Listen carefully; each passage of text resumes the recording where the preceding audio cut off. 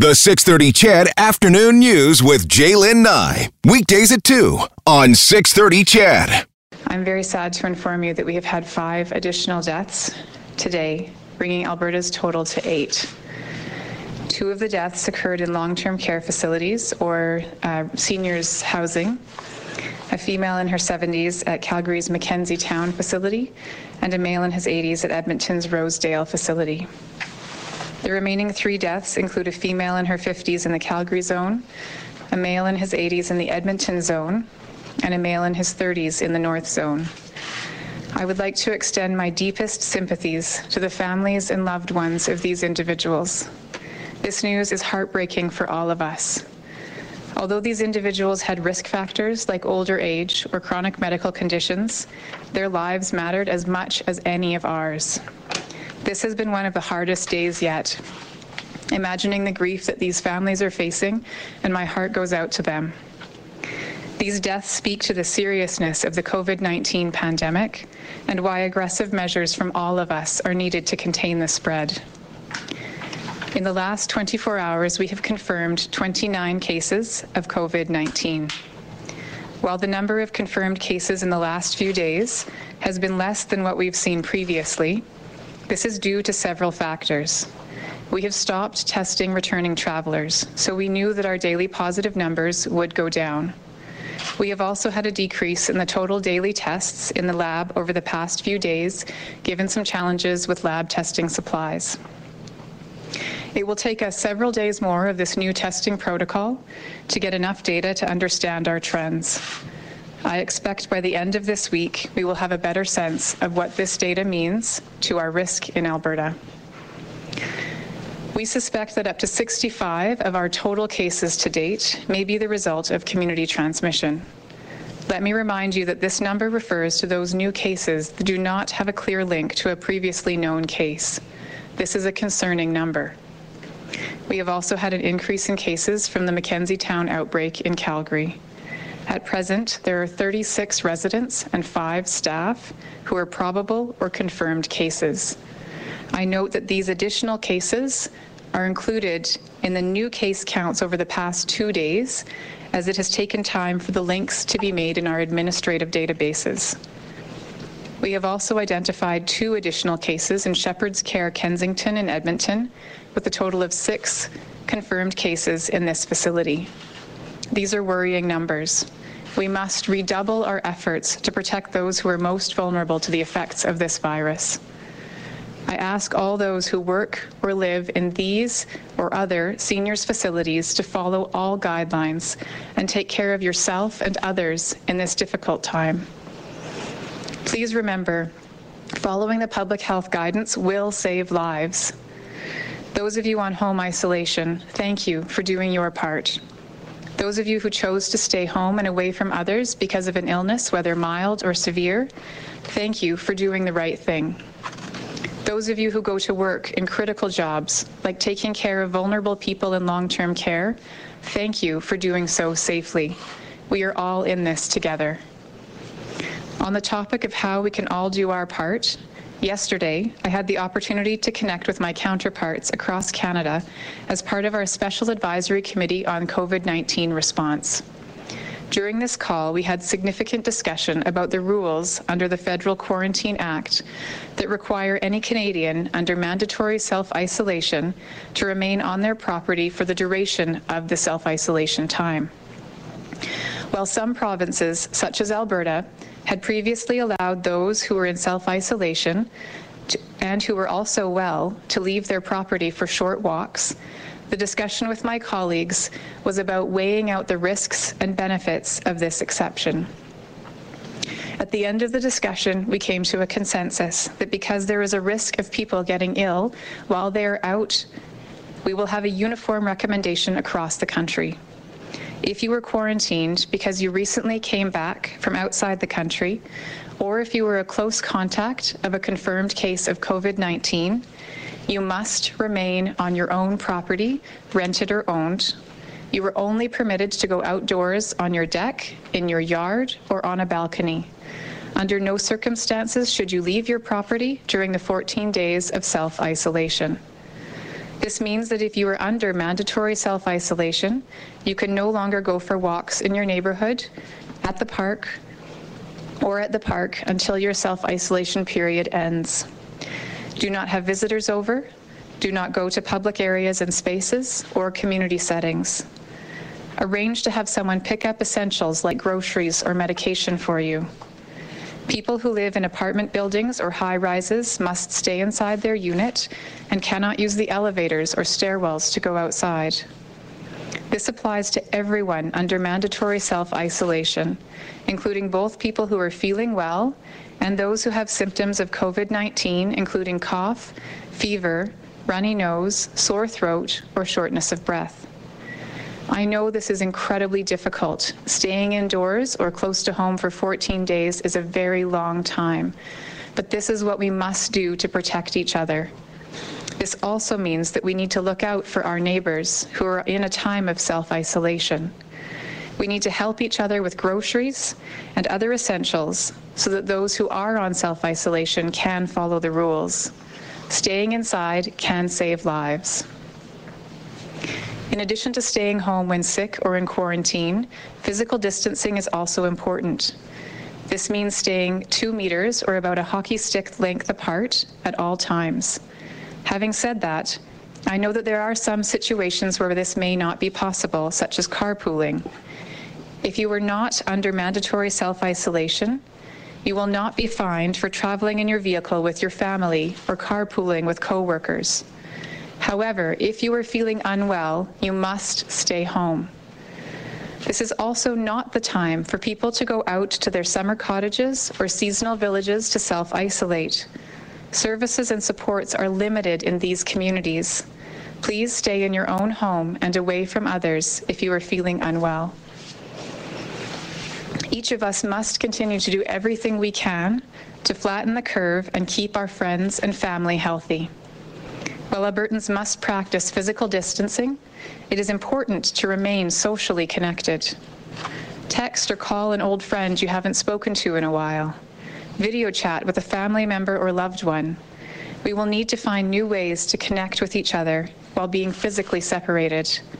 It is through helping and looking out for one another that we will overcome COVID-19. I call on all Albertans to treat each other with kindness, acceptance, and respect. Look out for each other. We are all in this together. Thank you, and I'll be happy to take questions. Dr. Hinshaw, if you could, what's the total number of confirmed cases again? And could you please just run through the five fatalities again with details on where and ages? Thank you. For sure. So the total number,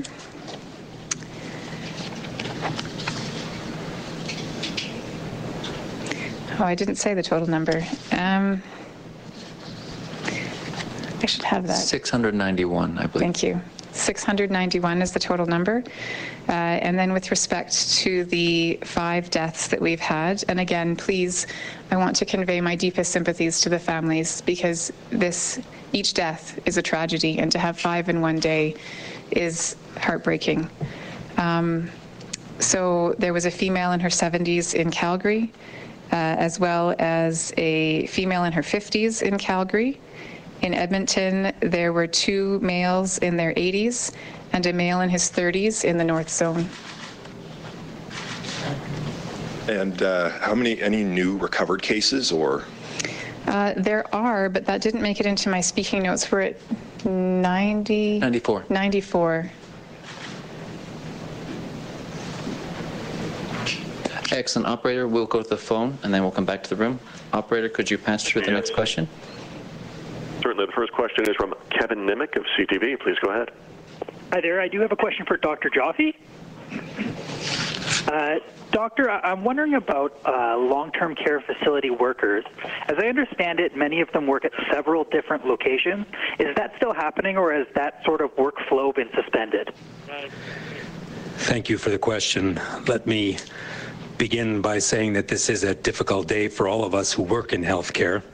As we've heard, there have been several deaths related to COVID-19, and I too would like to express my sympathies and those of all of us who work with Alberta Health Services to the families, friends, and loved ones of those who have passed away. So thank you again for that question. We have had intensive discussions about exactly that issue over the last several days.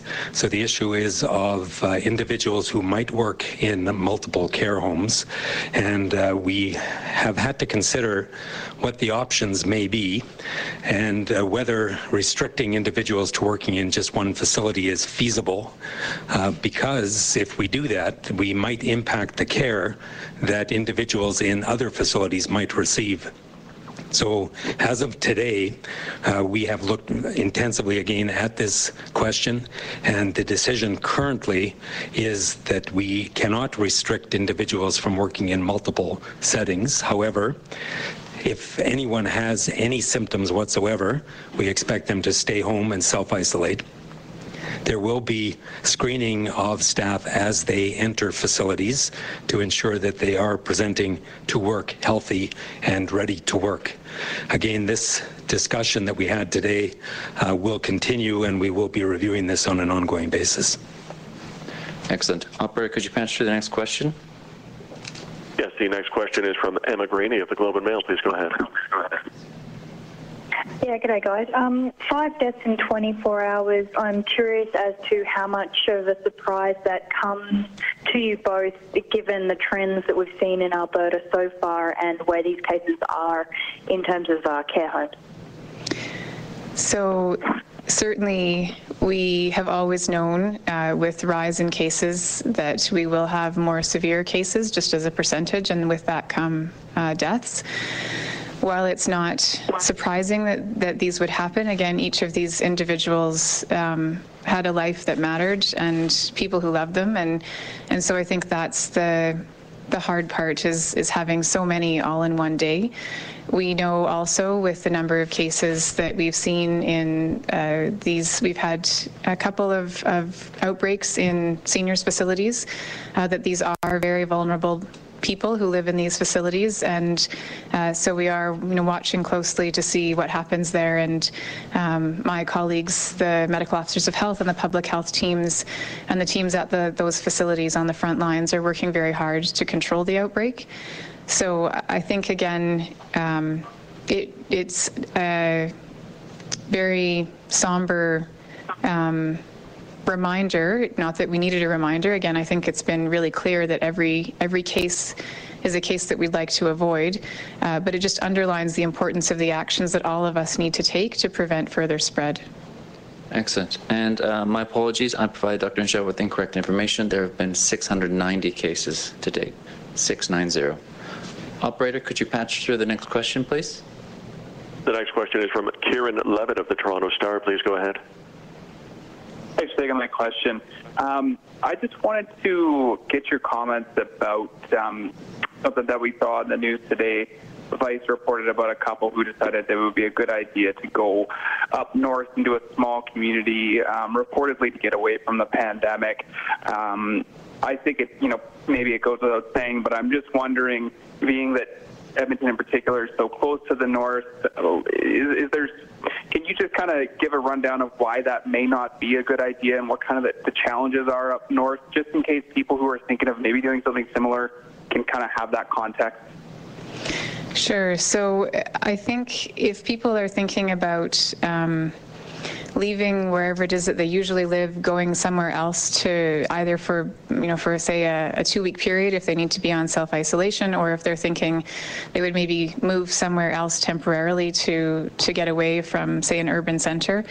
I think one of the challenges is realizing that wherever it is, if someone's leaving from a larger center to go to a smaller one, there are often less services available in smaller centers, whether that's healthcare services or other services. And so the more people that do go into those smaller centers, the more likely those centers are to be overwhelmed with the infrastructure they have to support just those who are typically resident in that area.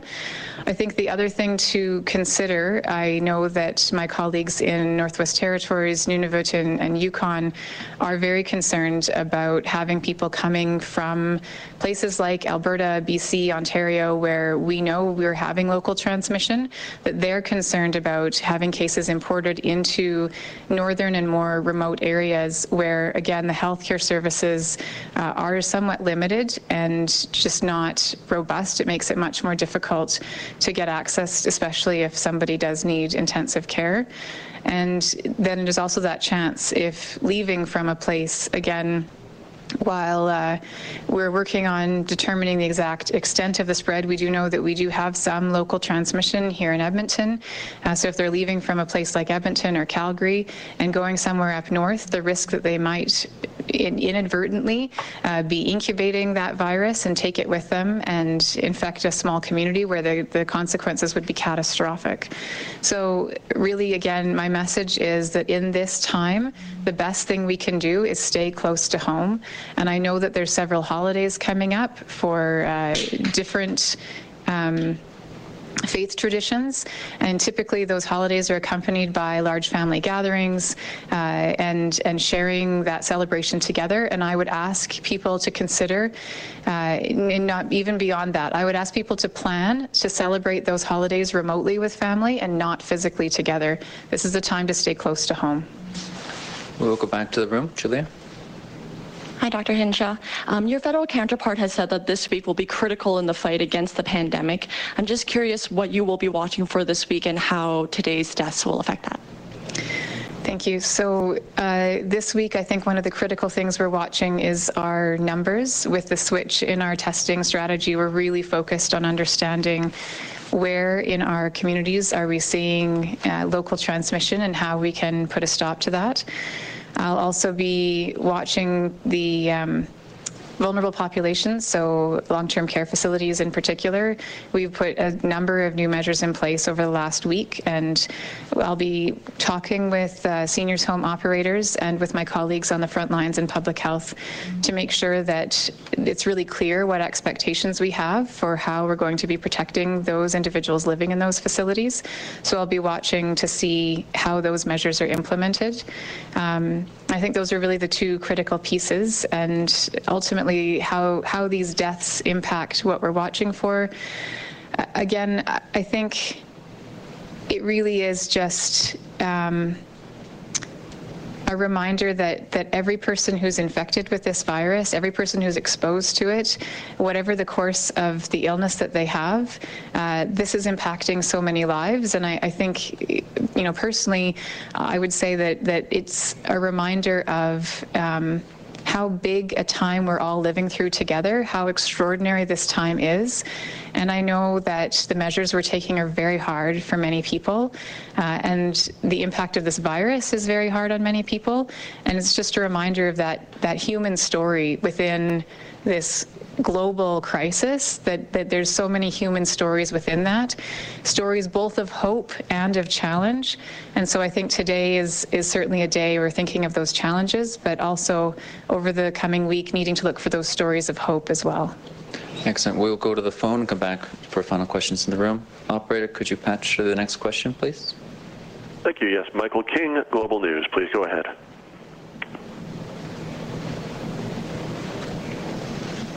Michael, if you're muted, could you unmute your phone, please? Thanks.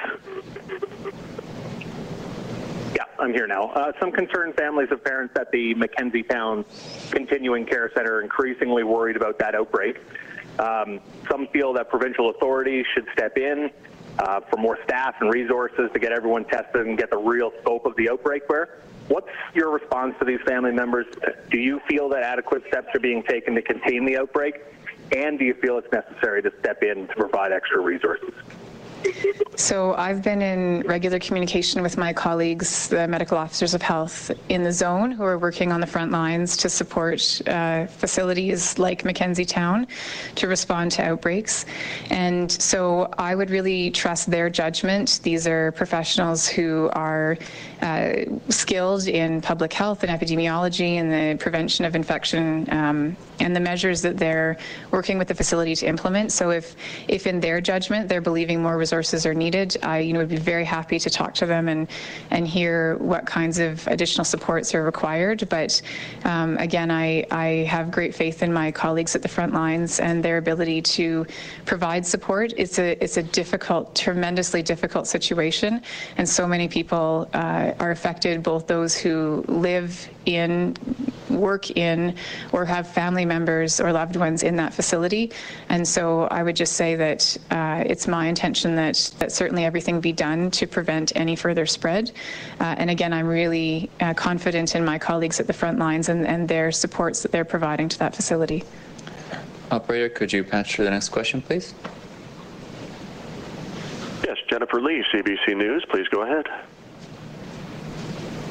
Hi, Dr. Hinshaw. I'm wondering, last week you mentioned that these confirmed cases were really just the tip of the iceberg in terms of what's out there. And I wonder, we've had 5 more deaths in one day.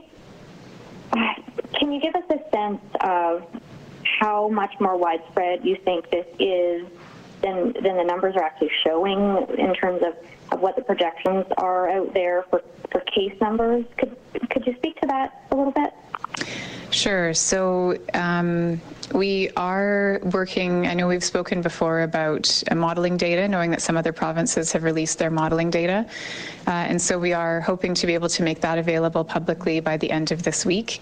What our modelers have been telling me is that, well, I suppose from a very basic premise that of the cases that we are finding that we don't know what the link is. So again, we have, I believe as of today, there are 65 of those cases.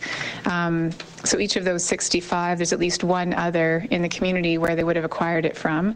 And again, the estimation from our modelers is that we probably have an average of about 2 cases per those ones that we're finding without the EpiLink. So that would, by definition, bring us up about an extra 120 more kind of under the water, so to speak. But again, that's an estimate. We don't know for sure. And what we do know is that every single person can make a difference. And again, that goes back to what we talked about. We will never be able to test every Albertan who has symptoms of a cold, runny nose, sore throat. We will not be able to test the entire population. So really, independent of the total numbers that we have, we need everyone to pitch in and do the right thing, stay home if you're sick, and make sure that you support others to do the right thing as well. Excellent. Operator, could you patch through one more question from the phone? Rick Dolphin, the Western Standard. Please go ahead. Yeah, good afternoon. I'm wondering, I'm presuming that postmortems are being done on the people who have died, and I'm wondering what we are learning about this disease and how specifically it kills people. So I will have to take that question away and get back to you, because typically with respect to when a postmortem exam is done, it's required if there's no known cause of death. In cases where someone's known to be infected with COVID-19, especially where they're in hospital, where they're being treated and it's really clear what symptoms they're having, then a postmortem or an autopsy would not be required on those individuals. So I would have to take that away and find out if we have actually been doing postmortems on some of these cases. But what we do know from just watching people's clinical progression through their illness is that typically people have significant difficulty breathing, so acute respiratory distress, where their lungs, there's inflammation and their lungs can't exchange oxygen very well anymore. And despite the efforts to support them with methods like ventilator use, they simply cannot survive. And again, it's a mechanism where the lungs really just don't function well anymore. But we can take the question away about autopsies and get back to you. Excellent. We're going to come back to the room. Reminders, one question each. Back to you. Dr. Hinshaw, I'm just curious, the 94 people who have recovered so far, when you say recovered, does that mean they're no longer showing symptoms, or they've been tested and they're no longer testing positive at all? So when this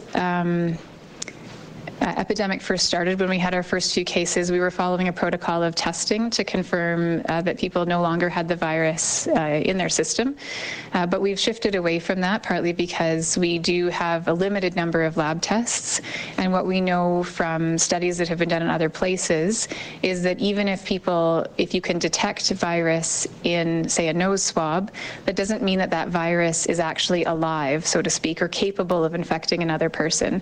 So we're currently using a protocol where if somebody, especially those who have mild symptoms, if it's 10 days from the start of their symptoms and they don't have any symptoms anymore, so they've recovered and 10 days have passed, that they're no longer considered to be infectious and they're considered to have recovered. So that's how we're getting those numbers.